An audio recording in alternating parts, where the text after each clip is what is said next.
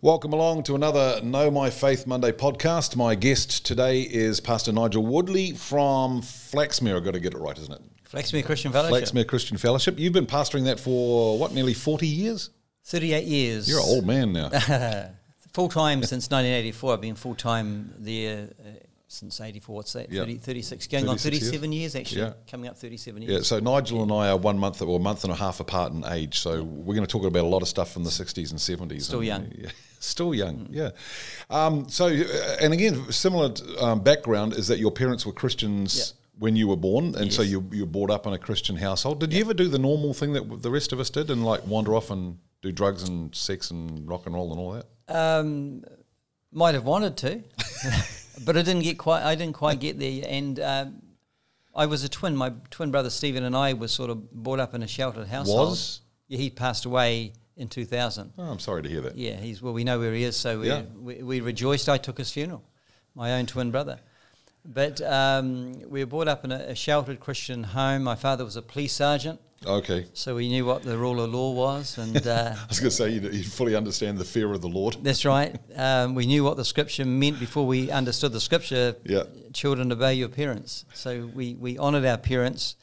But at the same time, you know, we didn't go to the parties that you might have gone to, drugs or sex, not really.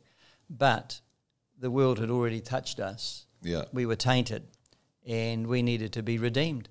So we had our own stuff, baggage to deal with. Yeah. And I came to Christ at the age of 18, going on 19. So having born, see, this is one of the things as we were talking about before, is that you always believed. Always believed. But you didn't actually make that final commitment until you were in your late teens. Late teens. I knew I was going to a church that preached the Word of God, the truth, as the truth. And even though I've been going to church all my life, to be honest, one of the motivating factors in me coming to Christ in a commitment, total commitment to Christ, was the fact that I doubted that if I died in living the way I was living, which meant there wasn't much room for God in my heart. If I died, I had a doubt whether I would go to heaven, and I feared that I would go to hell. That was one of the motivating factors that turned me around. That's interesting, isn't it? As a Bible-believing believer in Jesus Christ. Yeah. And you know, I said to you before, somebody asked me once, you know, during those days, Rob, did you still believe in Jesus? I never stopped believing that Jesus died for my sins. Never, ever. Me neither. But I because I have a conscience like you, in my conscience, I know when I'm pleasing God and when I'm not pleasing God.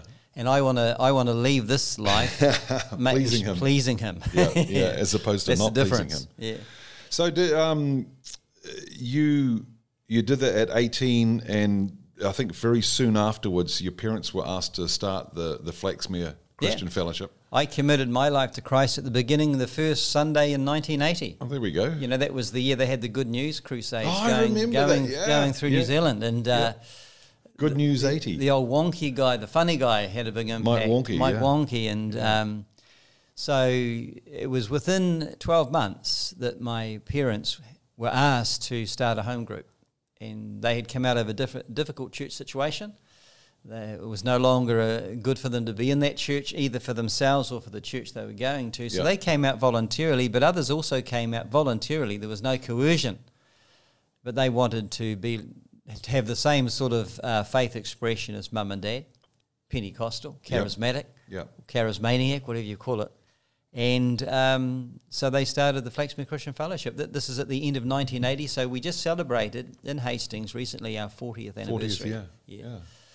And now we're no longer a home group. We are a vibrant church in the community, well known in the Hastings area for several reasons. You know, part of it is our public advocacy for Israel, but also for other reasons when we speak up and say things and have an impact in our community, as a church should do. Well, we'll get onto the Israel side, because what we're all about with Know My Faith is probably people sick of me saying it, but it's understanding the scriptures from that historical and cultural setting, which has got all to do with Israel and the Jews and Judaism in the early days.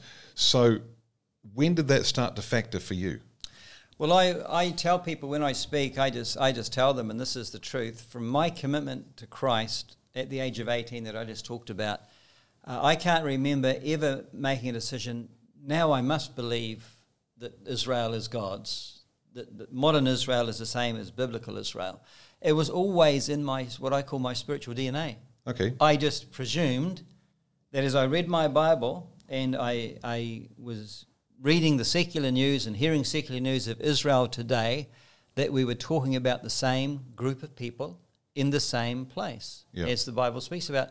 And in those days I was ignorant, but as I gained knowledge, I started to realize that although I was ignorant back then, I was correct, that it is the same Israel. It's the land of Israel is the same today as it was in Bible times, and the people of Israel, the Jewish people, are still the same people, the descendants of the biblical Israel. And so many people say, well, how can that be? Because the nation of Israel are not God worshippers. The modern nation. You go, well, okay, so that's 2 Kings chapters 7, 9. Of course. But this is the whole point: is that if you read through the history of Israel in Kings, in Chronicles, and through all the prophets, Israel at large was quite an ungodly nation many times. Yeah. God never disowned them and says, "You're no longer my people." Yeah, never, not once. Not once. No. And the prophets who were condemning the Israelites for all the things they were doing wrong, in one breath, in the next breath, were declaring and prophesying their future restoration at a set time in the future, which the Bible calls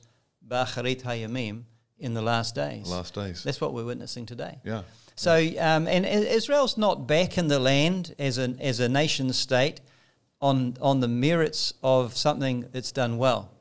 It's on the merits of God's mercy. Yep. The Bible says in Isaiah 14, the Lord will have compassion or mercy on Jacob. Once again, he will choose Israel and settle them in their own land. They're back there because of God's mercy and not because of any merits they've deserved. Yeah. Just like we're here talking on God's mercy. It's God's mercy that's brought us together, Rob. Not anything because we're clever enough or good enough to be here. I thought it was me. Oh, dear.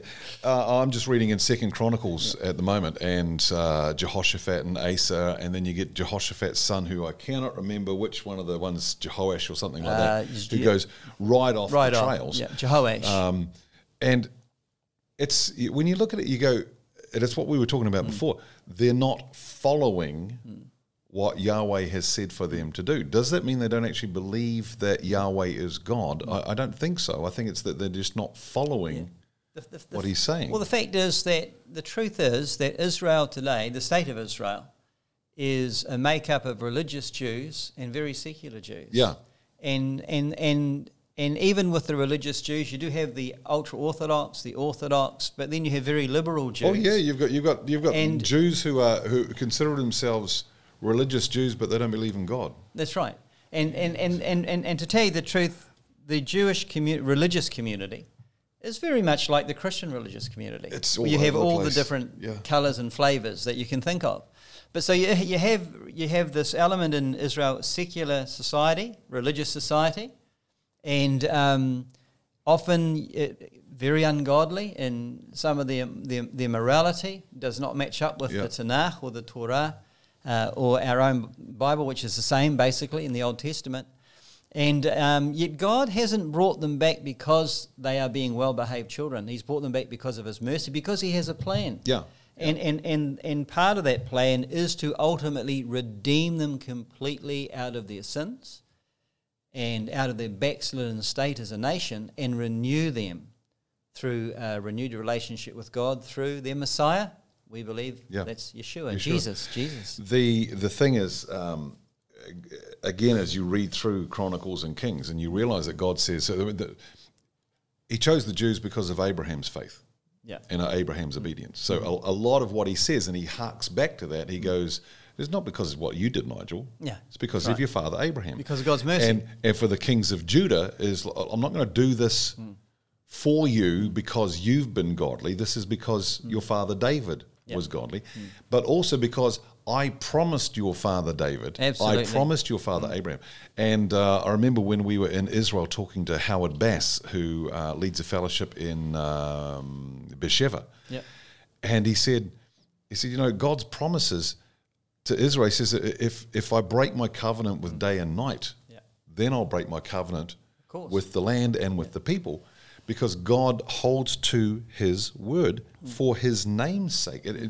we'll get onto a totally different subject, but how often we miss the fact that God does this, not because we're godly or because we're obedient or whatever, but for his name's sake. And of course, he's a covenant-keeping God. You mentioned the covenant. It's on that basis too. It's that he made a covenant. I made a covenant, Abraham, so I'm keeping my covenant. And the basis of God's covenant with Abram in Genesis 17, when he gave him the covenant of circumcision, this is long before the law of Moses came in. Yeah. The covenant basically stated that the whole land of Canaan, where you are now an alien, will be an everlasting possession to you and your descendants after you. Yeah. And part of the covenant was, and I will be your God. So that's two major strands of that covenant, is the fact that God has covenanted the land that is so disputed today to the Jewish people. And so you say, what right does Israel today in the 21st century have to claim that land that the Palestinians want? Well, they do have the right to claim it because God has given it to them and not to the Palestinians. Let's go on to that, because this is a controversial thing that I haven't pre-warned you about, but I want to bring it up. Good as. You have done full-page newspaper advertisements and articles in the likes of the New Zealand Herald and the Dominion Post, saying the New Zealand government should recognise Israel in the land because the Bible says so. And you go, well, hang on, the New Zealand government don't even believe the Bible's true. The Prime Minister doesn't believe in God. Why should she? To me, I'm going, Nigel, that's a wasted advertisement. Yeah, actually, you need to go and read those articles again, Rob. Okay. And I've got them here with me, actually. But when I'm speaking to Christian audiences, I will bring that argument because we believe in the Bible. But if you read my articles that we publish in the secular media, we never bring the Bible argument in. I think in one of those I might have mentioned the Bible also speaks of this basically as a sideline. But we always come on to the justification of Israel's sovereignty over the land on the basis of international law. That is the Balfour Declaration, not the Balfour Declaration, the mandate for Palestine, which incorporated the Balfour Declaration into that mandate. That alone gives them legitimacy to be where they are doing what they do. Yeah. So we bring an argument also based on Israel's security, that they just can't live within the 1967 borders. There's no room between them and their enemies who want to destroy them, and they need some room to react to an invasion.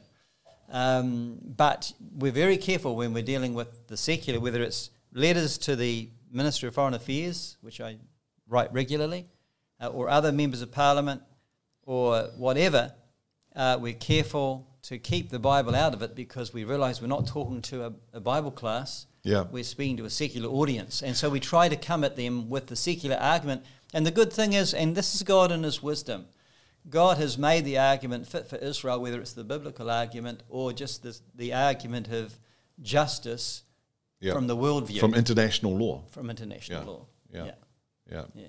It's maybe I caught up on one line in one of those articles. Perhaps. I did read them. I did. No, I believe you. The other thing is we did do a petition to Parliament in 2015. That's right. And in that argument, I did spend some of the argument bringing the Bible story because that was who we are and what we did.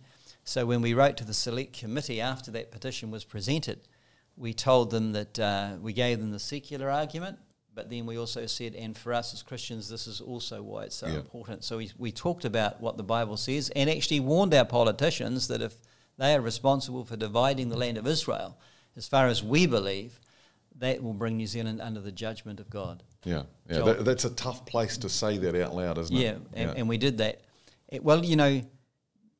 2 days after that submission was presented to the Select Committee, which was 10 members of Parliament from both sides of the House, that they received the hard copy of the submission that I submitted and the electronic version. And 2 days after that, I was attacked in the backyard of my assistant pastor next door to the church by an axe-wielding assailant. Goodness me! And I have no doubt. I was going to ask what sort of reaction you get to that.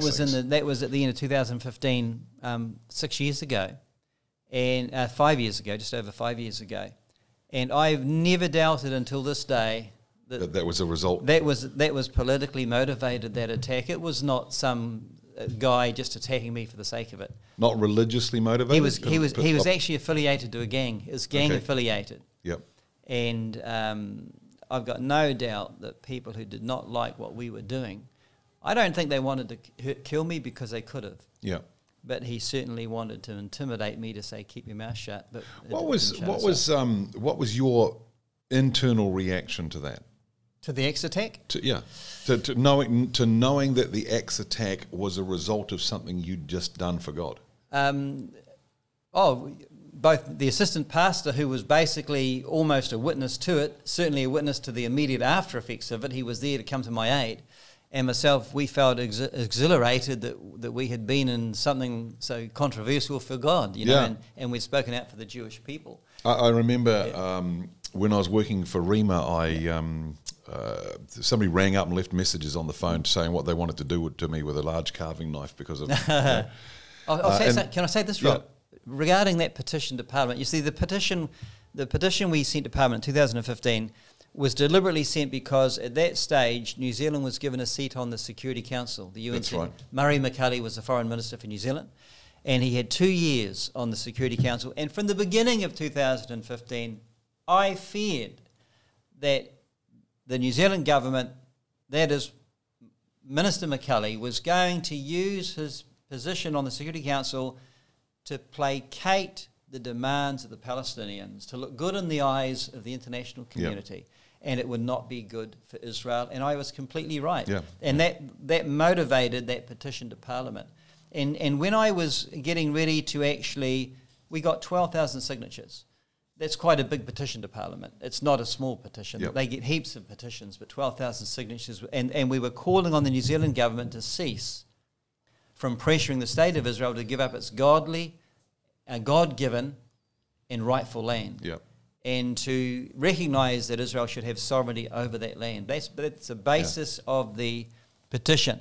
And when we were getting near the end of collecting signatures, and it started to get time, this is going to have to be released, and I got Stuart Nash, who is now the Minister of Tourism, he took it to Parliament for me.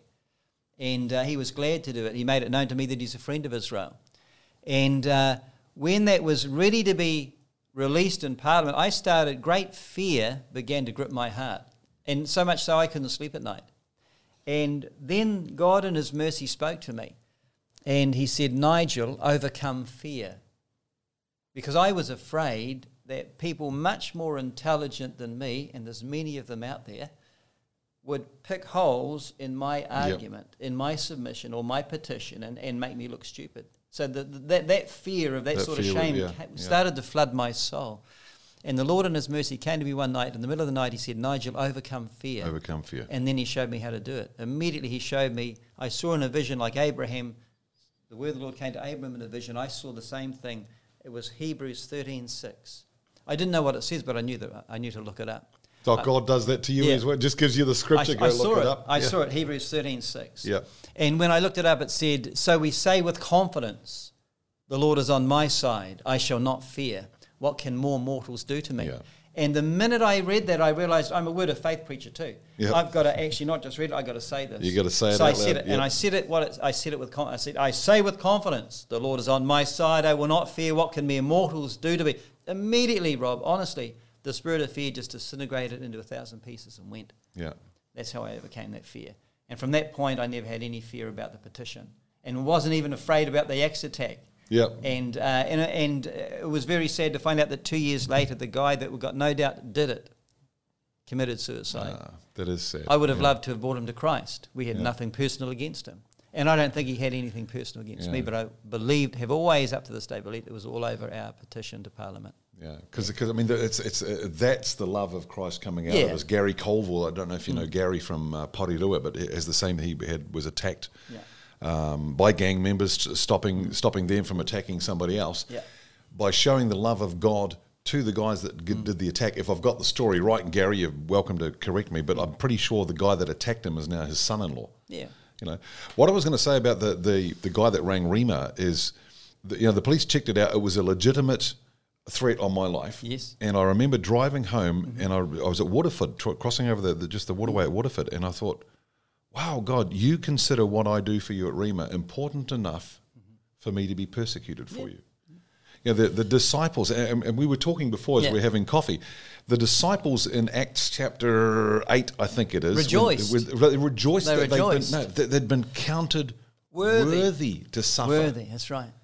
You know, and we just don't understand as Christians living in the Western world what it's like to be persecuted and to suffer as Christians. And we don't want to suffer. Yeah.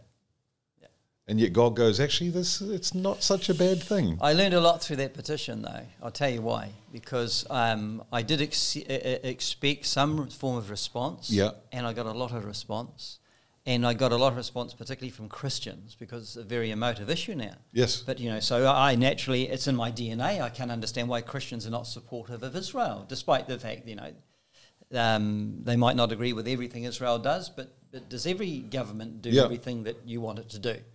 And I got a lot of negative responses and positive responses, and some of the worst negative responses in phone calls and emails came from Christians. Oh, my goodness. Voicing their displeasure that I was supporting Israel and those poor Palestinians and they are playing on the popular notion that the Israelis are responsible for the plight of the Palestinians when they're not even. No. The people don't realise, and they haven't delved in to educate themselves well enough to realise Israel did not create the Palestinian problem. It was the belligerence of the Arab nations around. You look at the camps, the refugee camps. Yeah. As a great example, because people go on. I think some of these Palestinians, they're third generation in the refugee camps. They go, did you ever actually look at what country those refugee camps are in? Because most of them aren't in Israel. Yeah, they're actually in Arab nations. That's right. Well, and the other thing, I suppose some of your viewers will know, but not all, that there were two refugee problems in the late 40s as a result of the State of Israel being formed in 1948. One refugee problem was created because of the War of Independence in 1947, 48, 49. Arabs did lose their homes just through that's the natural, unfortunately, the natural outcome of war. That is. That's what happens in every war.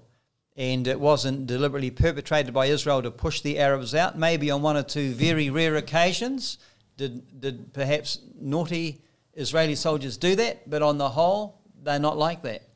But the majority of Arabs went either for their own free volition, had said, get out of the scene because there's a war on, or they were encouraged by their Arab leaders, particularly in places like Haifa. They said, leave your homes, vacate now because the Arab armies are coming, they will liberate your homes, and when you come back to your homes, you'll also have the plunder from the Jewish homes that will be left over. That never eventuated. And so they went into different places like Syria, Lebanon, Jordan and Egypt, the Gaza Strip, and became refugee camps. So there were 750,000 roughly who ended up in refugee camps, Palestinians. But at the same time, Rod, what the world does not concentrate on is the fact the other refugee problem was, because of the birth of the State of Israel, the Arab nations around Israel ostracized and persecuted the Jewish communities in their nations, and basically made it so uncomfortable for them to live in their nations, they were spewed out of the Arab nations, and that created a second refugee problem. And about 1 million Jewish refugees left Arab nations and Middle Eastern, North African nations during that conflict. 750,000 of them were repatriated in Israel as refugees, housed, clothed, given jobs, and integrated into the Israeli society. Now, why couldn't the Arab nations have done the same that the Jews had done to their people? Do they really love their own people, the Arabs, as the Jews love their Jews? You've done a lot of research on this. And we have to reiterate that we're not saying in any way that Israel does nothing wrong. Yeah.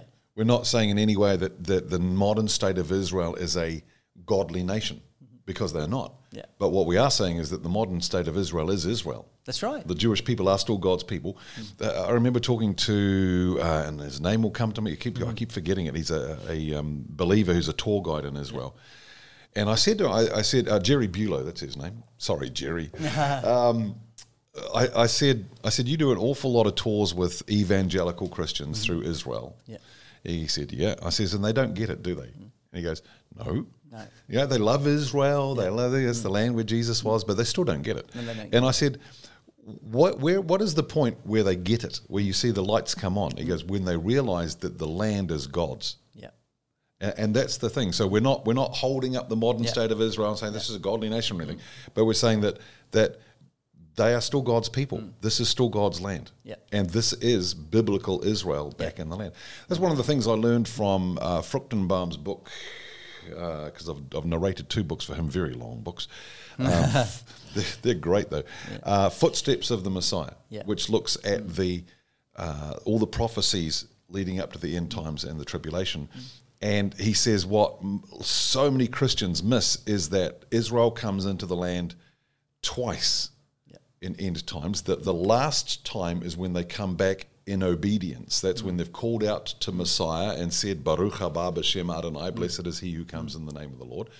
He says, but before that, it's prophesied that they will come back into the land in disobedience, which I think is what we see now.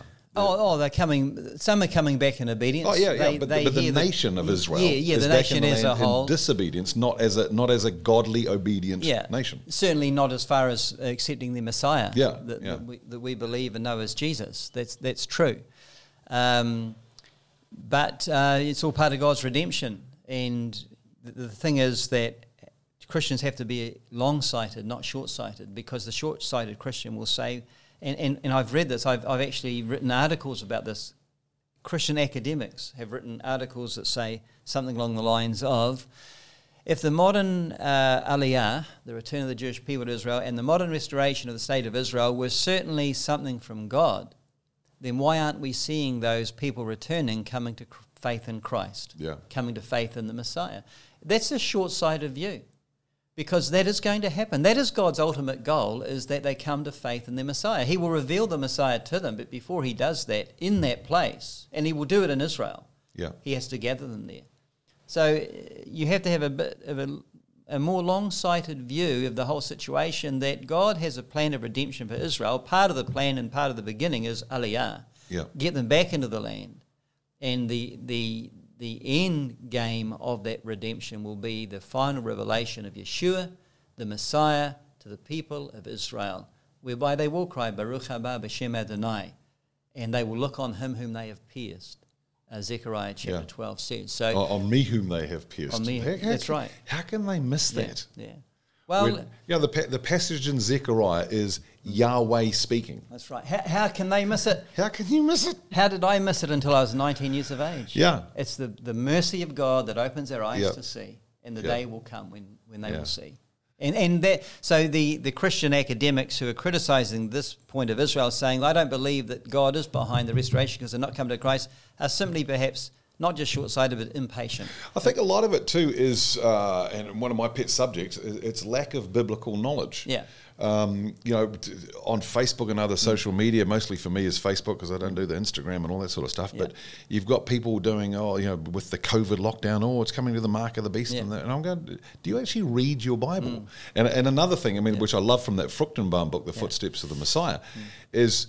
And I say to them, okay, so this mark of the beast, which, by the way, comes in the middle of the tribulation, 3.5 years into the tribulation, which is 3.5 years after the beast, the Antichrist, signs the peace treaty with Israel, which comes after that Antichrist has supplanted 3 of the 10 kings of the 10 world government, which occurs sometime after the failed Russian-led invasion of Israel.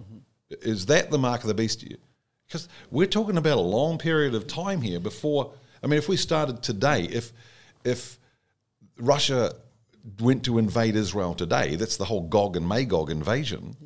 We're still talking at least 7 years, 8 years until the mark of the beast. But because we have this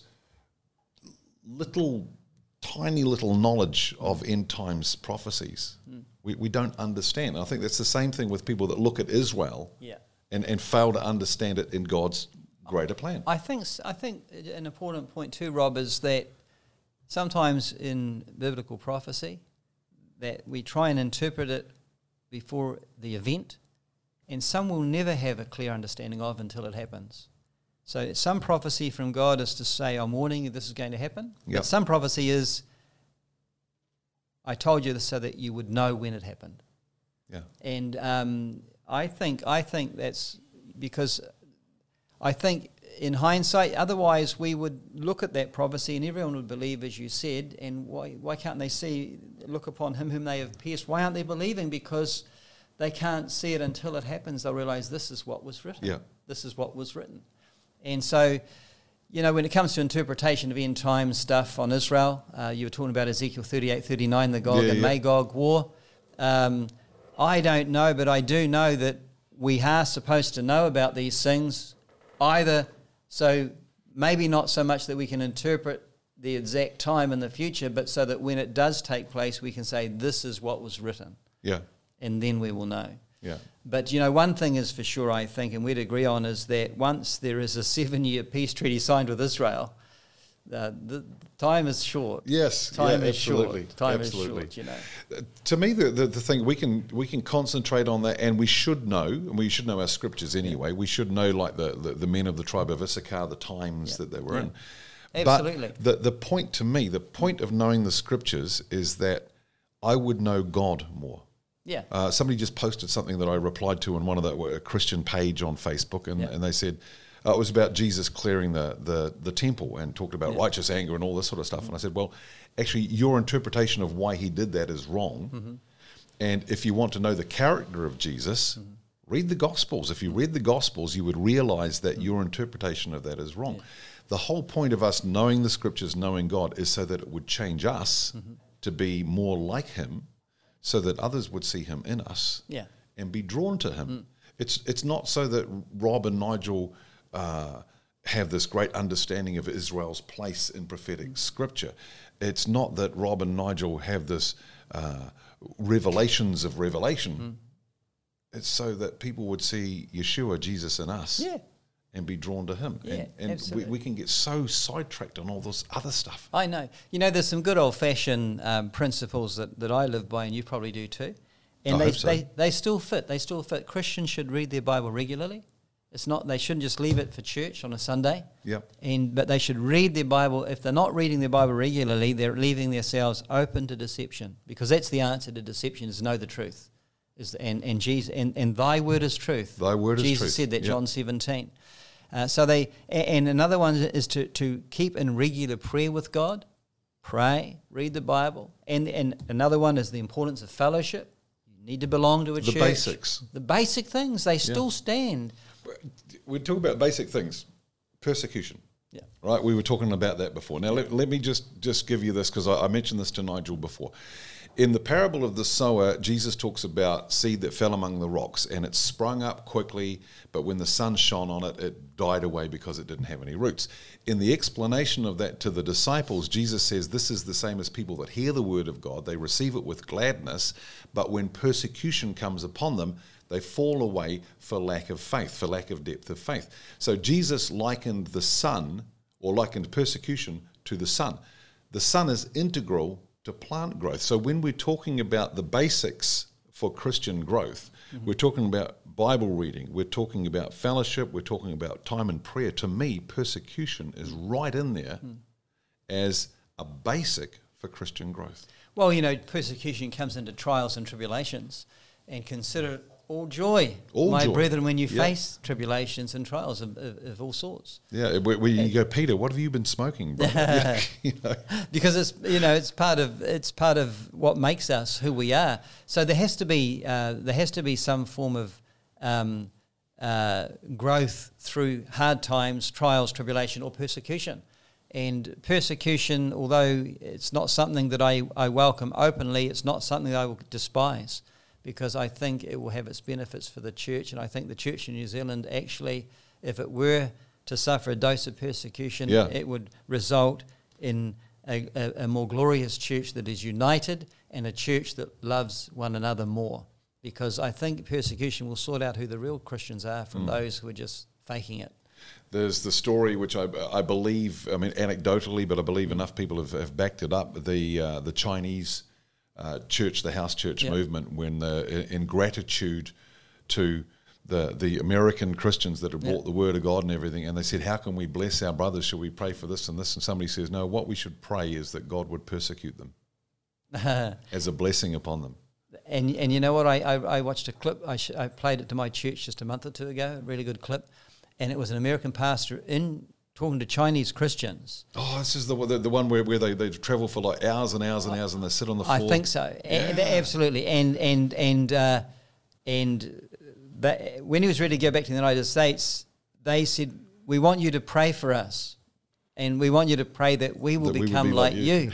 Yeah. The American pastor said no, he could see the difference. He refused. He said, you come all this way to make all this effort to get to a meeting. Where I live, if they have to do too much, they'll stay at home. Or they'll complain that the air conditioning's not right. You have Bibles on scraps of paper which you memorize, and we have 5-6 Bibles in the house which we never read. And he said, no, I'm not going to pray that you become like us Americans. I'm going to pray that we Americans become like you Christians in China. Yeah. The real church, Let's talk about persecution. Nigel's wrote a book, gosh, how long ago? 12 years ago? 2009 that was released, So this is The Holocaust Exposed, the Bible Enigma, by Pastor Nigel Woodley. The biblical account of the Jewish tragedy, where do you find the Holocaust in the Bible? In quite a few passages, I find the Holocaust, actually. So when we're talking the Holocaust, we're talking Nazi Germany, of course, World War II. We're not just talking the persecution of the Jews, which we find in the Bible everywhere. The Holocaust, when I'm talking about the biblical account of the Jewish tragedy, I believe the evidence that I put in that book there gives a good outline of different passages in the Bible prophetically that were speaking of the Holocaust. For example, perhaps a bit more controversy, the time of Jacob's trouble. Yep. When you look at that in Jeremiah chapter 30, I say, and there are others who agree with me, but there's a lot who don't, who think that now I believe in the Great Tribulation is coming. Yep. It'll be the worst tribulation we've ever suffered, but I don't believe that was what the time of Jacob's trouble was speaking about in Jeremiah 30. I believe that was talking about the Holocaust. And when you look at it in the context, and you see that in the book, I think I've got a whole chapter on that, the time of Jacob's trouble, that I believe that was speaking of the Holocaust. But there are other areas where the Holocaust is spoken in the Bible, even in Moses, his last sermon to Israel before he ascended Mount Nebo. And remember, the Lord took him, buried him on Mount Nebo in a valley. And his last discourse to Israel basically was telling us this is what's going to happen in the end for Israel. In the end, maybe the last days, I think.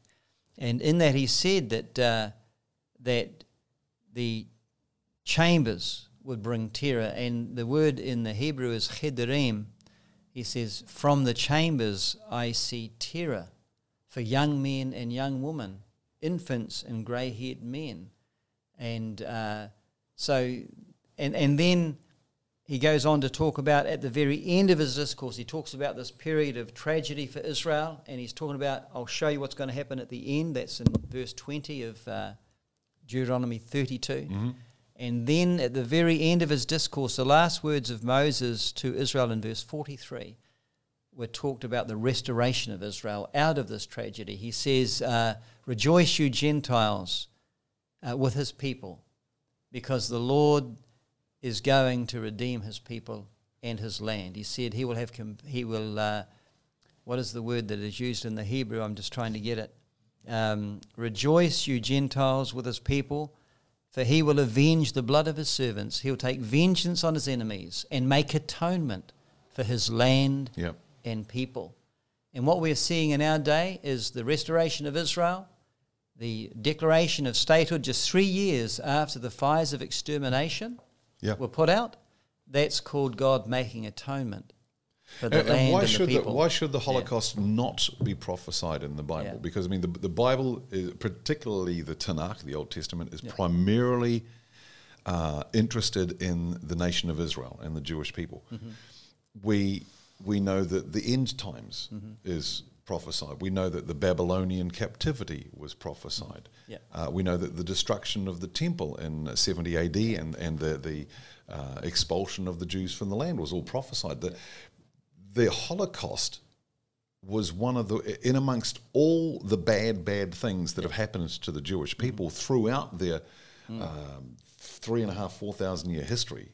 It's the worst. The Holocaust is the worst. So why would God not put that into his word? Well, if God recorded what Pharaoh did to the Hebrew boys when they were tossed into the Nile River, when God recorded what Haman, the son of Hammedatha, the Agagite, tried to do to the whole Jewish race in the book of Esther, then surely, if he recorded what Herod did to the Hebrew boys at the birth of Christ in Bethlehem, then surely you would think that he would record what many scholars have called the greatest tragedy of the Jewish people, and he has. And that's why I wrote the book. And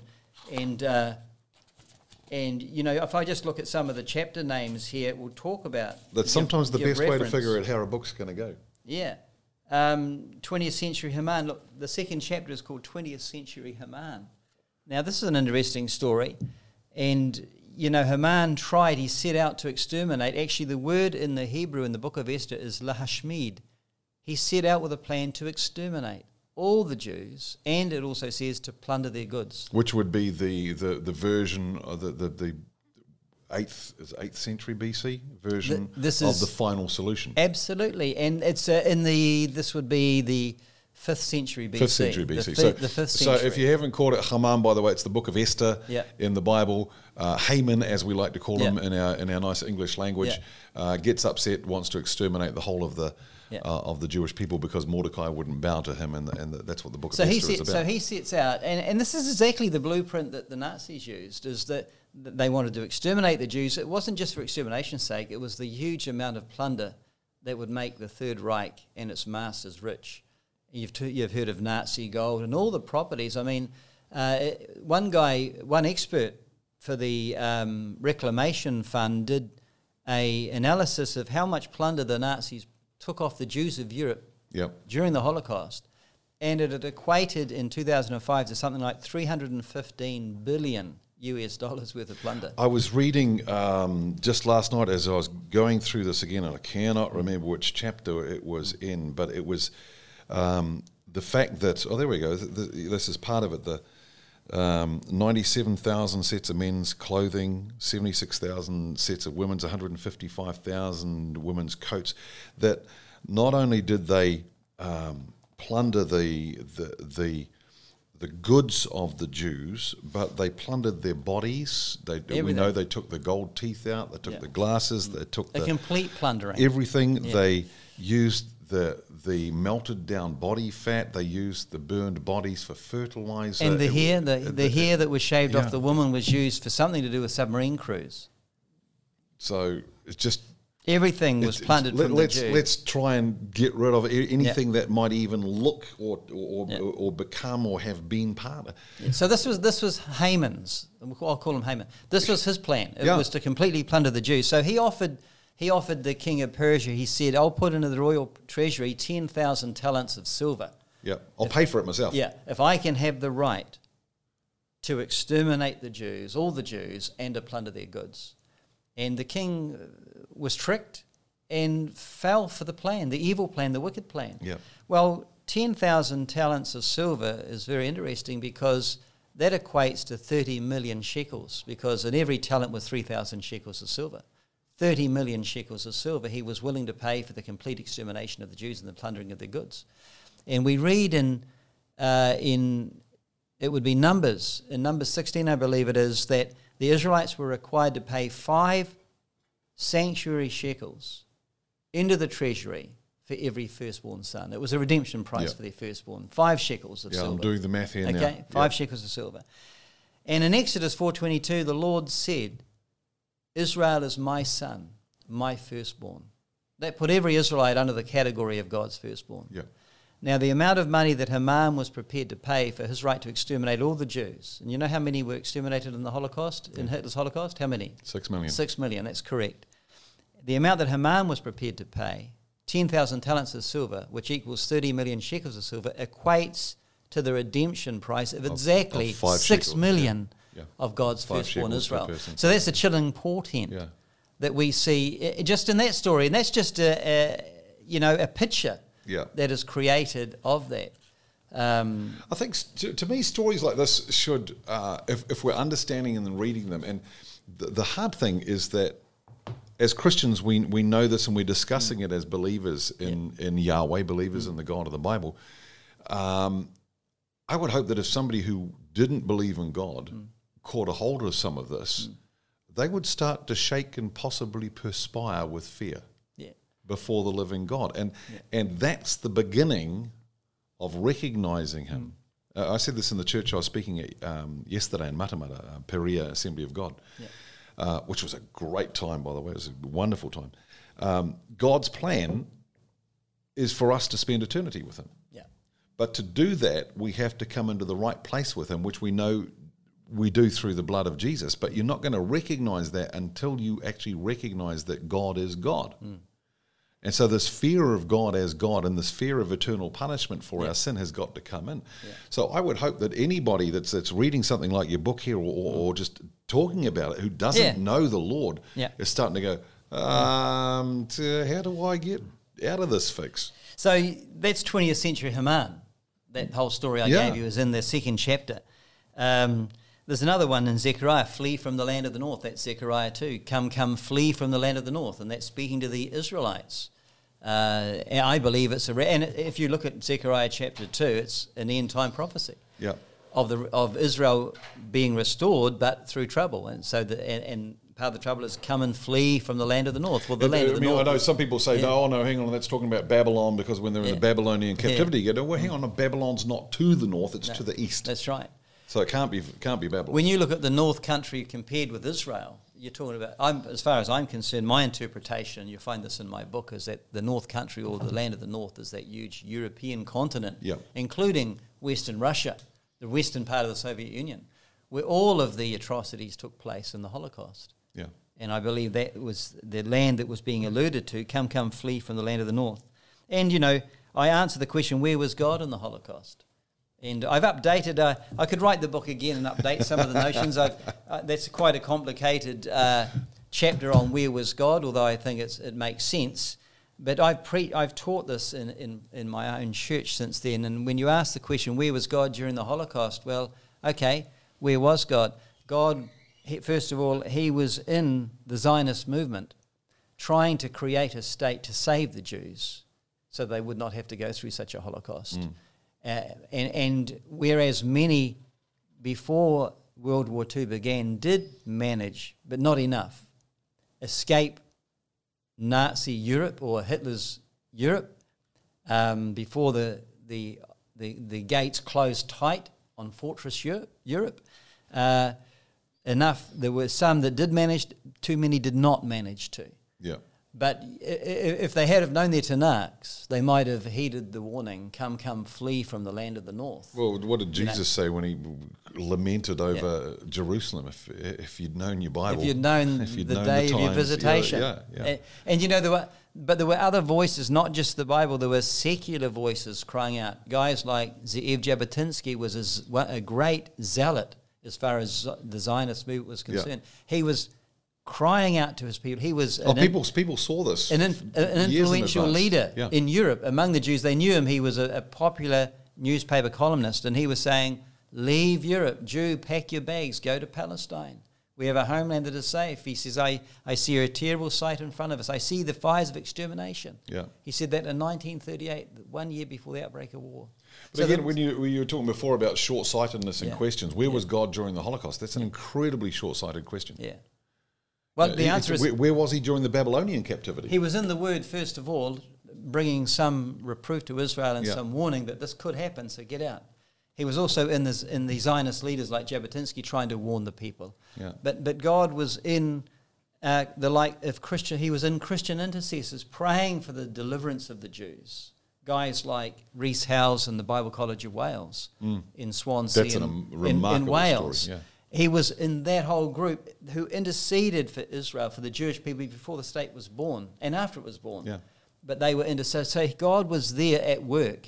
Where was God? He was in the Allied armies, liberating Europe from the tyranny of Nazism, to free the remnant of the Jewish people. How arrogant we are when we ask, where were you? God was there. Have you've been to Israel how many times? 5 or 6. 5 or 6 times. I'm jealous. It amazes me. I've been once, and there's a lady in Welcome Bay in Tauranga, and when I said, we're going to Israel, she goes, I'm so jealous. And I'm going, You go every 2 years. You've been about 20 times. I go. I've been there so many times now because I'm the chairman of Ebenezer Operation Exodus. Oh, okay, right. That's in New Zealand. The New Zealand. You're trying to make Aliyah. Yeah, and we're a huge worldwide Christian organisation which is trying to support the Jewish people on their endeavour to get back home. So we help financially, but also prayerfully support, and practically in other ways, we support the Jews getting back home to Israel. So since Ebenezer was born in 1990 during the Gulf War, we've helped over 170,000 Jews go back to Israel. So that's a great Christian, and it's known as a Christian ministry, helping Jews go home. So the Jews know the Aliyah Foreign Affairs in Israel, the Jewish agency who are in charge of Aliyah, they know who Ebenezer is because often we're partnering with them and helping them bring their Jews back. A great testimony of Christian love and support for Israel. What's your favourite part of the land? The favourite part of the land in Israel, I don't know. I love Jerusalem. I love walking through the Jewish quarter of the old city. Yeah. And I love that. I love going down to the Kotel, that's the Wailing Wall, where that's the last remains of the retaining wall around Herod's great temple. Which is the temple compound, not the temple itself. The temple compound, it's the temple compound. Yeah. And so if there was one place in Israel that you go, okay, Nigel, we're going to send you to Israel, but you can only go to one place. One place. That would be the Kotel? Perhaps to Jerusalem. Yeah, to the old city. Yeah, I've stayed in the old city at a hotel called Christ Church. Yeah. A compound there, which was originally an Anglican-based missionary ministry. And I love the old city. Yeah, we went to a wonderful service there with Aaron. I can't remember his surname now. The vicar of Christ Church. Okay. It's great. I have a friend who lives in Akko, Guy Cohen. He leads a fellowship in Akko, and in his testimony, when he talks about what it was as an Orthodox Jewish young man, at about the same age you were, because he was about 18 when this happened. What was it that made him realise that Yeshua was king? Yeah. And he said he was reading, this is just to do with Jerusalem, he was reading in Zechariah, behold your king riding on a donkey. Right now, we talk about the old city of Jerusalem, which is quite small compared to the modern expanse of Jerusalem. Yeah.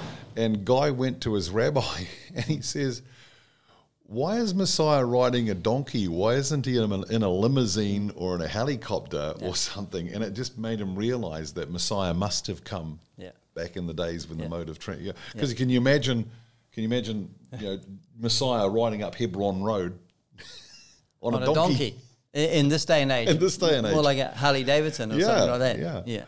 Interesting. Hey, there's something I forgot to tell you about this book, by the way. I should tell you. I told you I would. Look.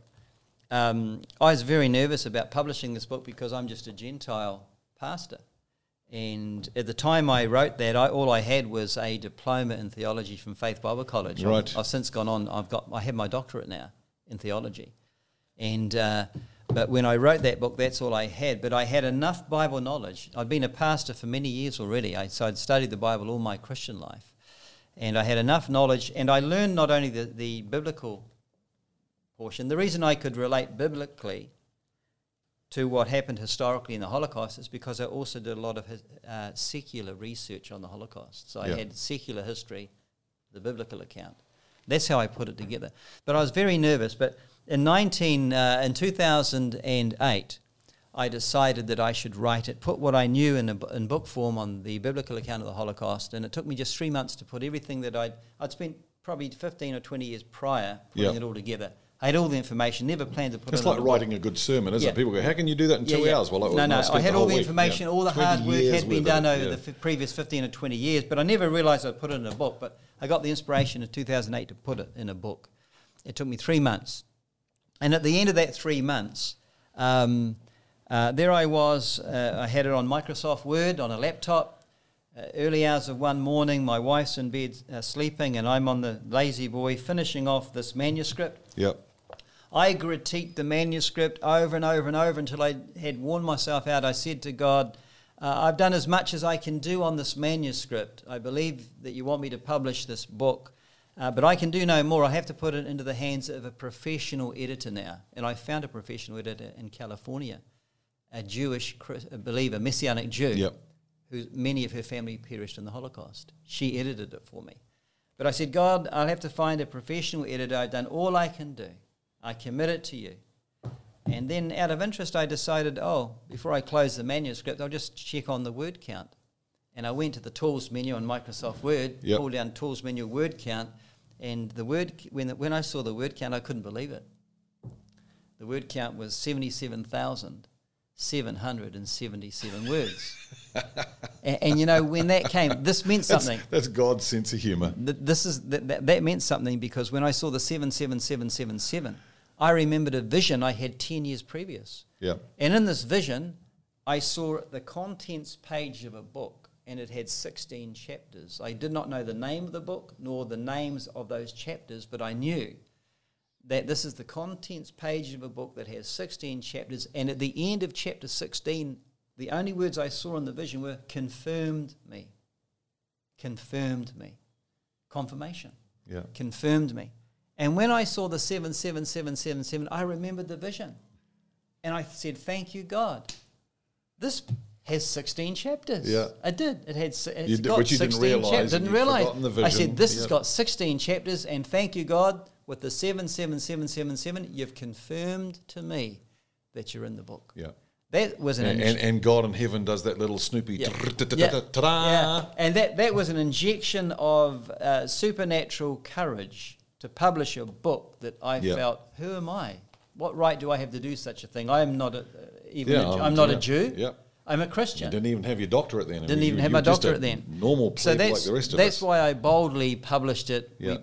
My wife and I put probably $55,000 into publishing it properly, advertising through Rema and other areas, just to get the message out there. You know, the Bible says that great are those who publish the word, and for that means privileged are those who can publish the word. So we put the word in there. We felt privileged to do it, even though it cost us money to do it.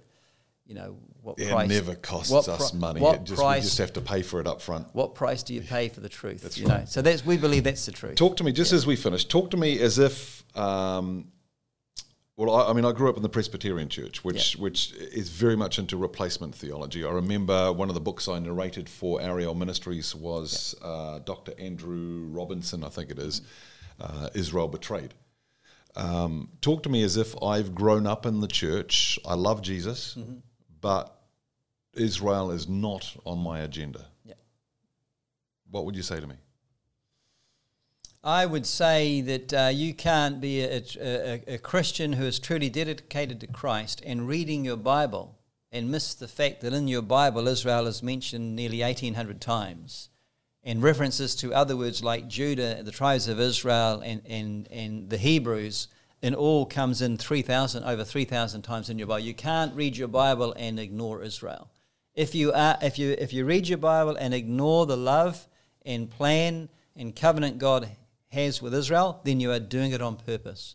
There's a bias in your heart against Israel. How do I get rid of that bias, Nigel? Well, I would repent of my. You see, this is what Weston Carrier, who was a great evangelist in New Zealand, said. He said to me privately, he said, Nigel, the trouble is there's a spirit of anti-Semitism in the church at large. And I would renounce that spirit of anti-Semitism out of my life and ask God to take it out of my heart. And I would replace it with a love for Israel by perhaps doing something that I haven't done before. I'd start praying for the Jewish people. I'd pray for God's blessing upon their state. And I would begin to see if there are practical things that I can do to help the Israelis. That's what I would do. Yeah, and because you spoke before about the word of faith, because faith comes by hearing, hearing by the word of God. Something. God taught me a long time ago about the power of the spoken word. But so if I don't even realize I have this spirit of anti-Semitism in me, I need to repent verbally of that and say, God, I reject that spirit. Yeah, I choose to love the Jewish people. You have not rejected them. If you're reading your Bible, how can you say you've rejected them when you've just quoted a scripture before that as long as the sun is shining, the moon is shining, the stars are in their place, the waves are crashing on the beach, God says, as long as that has happened, then Israel is still a nation before me. They're still a nation before me. Now, it was not written about the church. It's written about the people of Israel. And so that's how I would answer it. You know, And you know, Ebenezer, Operation Exodus helps the Aleuts, Christians helping Yes. Jews go back home. That support that sort of kind of work. Yeah. And that will help you change your heart's attitude toward it. Excellent. Funnily enough, in my doctorate dissertation that I did last year, the doctorate dissertation was Modern Israel is Still Biblical Israel. Oh, excellent. Is the book still available? Yes, you can, if you go to the website for the www.fortheprotectionofzion.com. For the Protection of Zion. We'll put the link down there. www.fortheprotectionofzion.com. That's my public advocacy site for supporting Israel publicly, as we do. You'll find that under the resources, you'll find the book. Okay, excellent, Right. wonderful. We've got to do this again, and next time I want to. We'll have to do a little bit more coordination between this. I want to dig into the scriptures. Good. Right. Excellent. Dig stuff out of that. Thanks stuff. for coming in. Excellent. Thank you. Great to be here.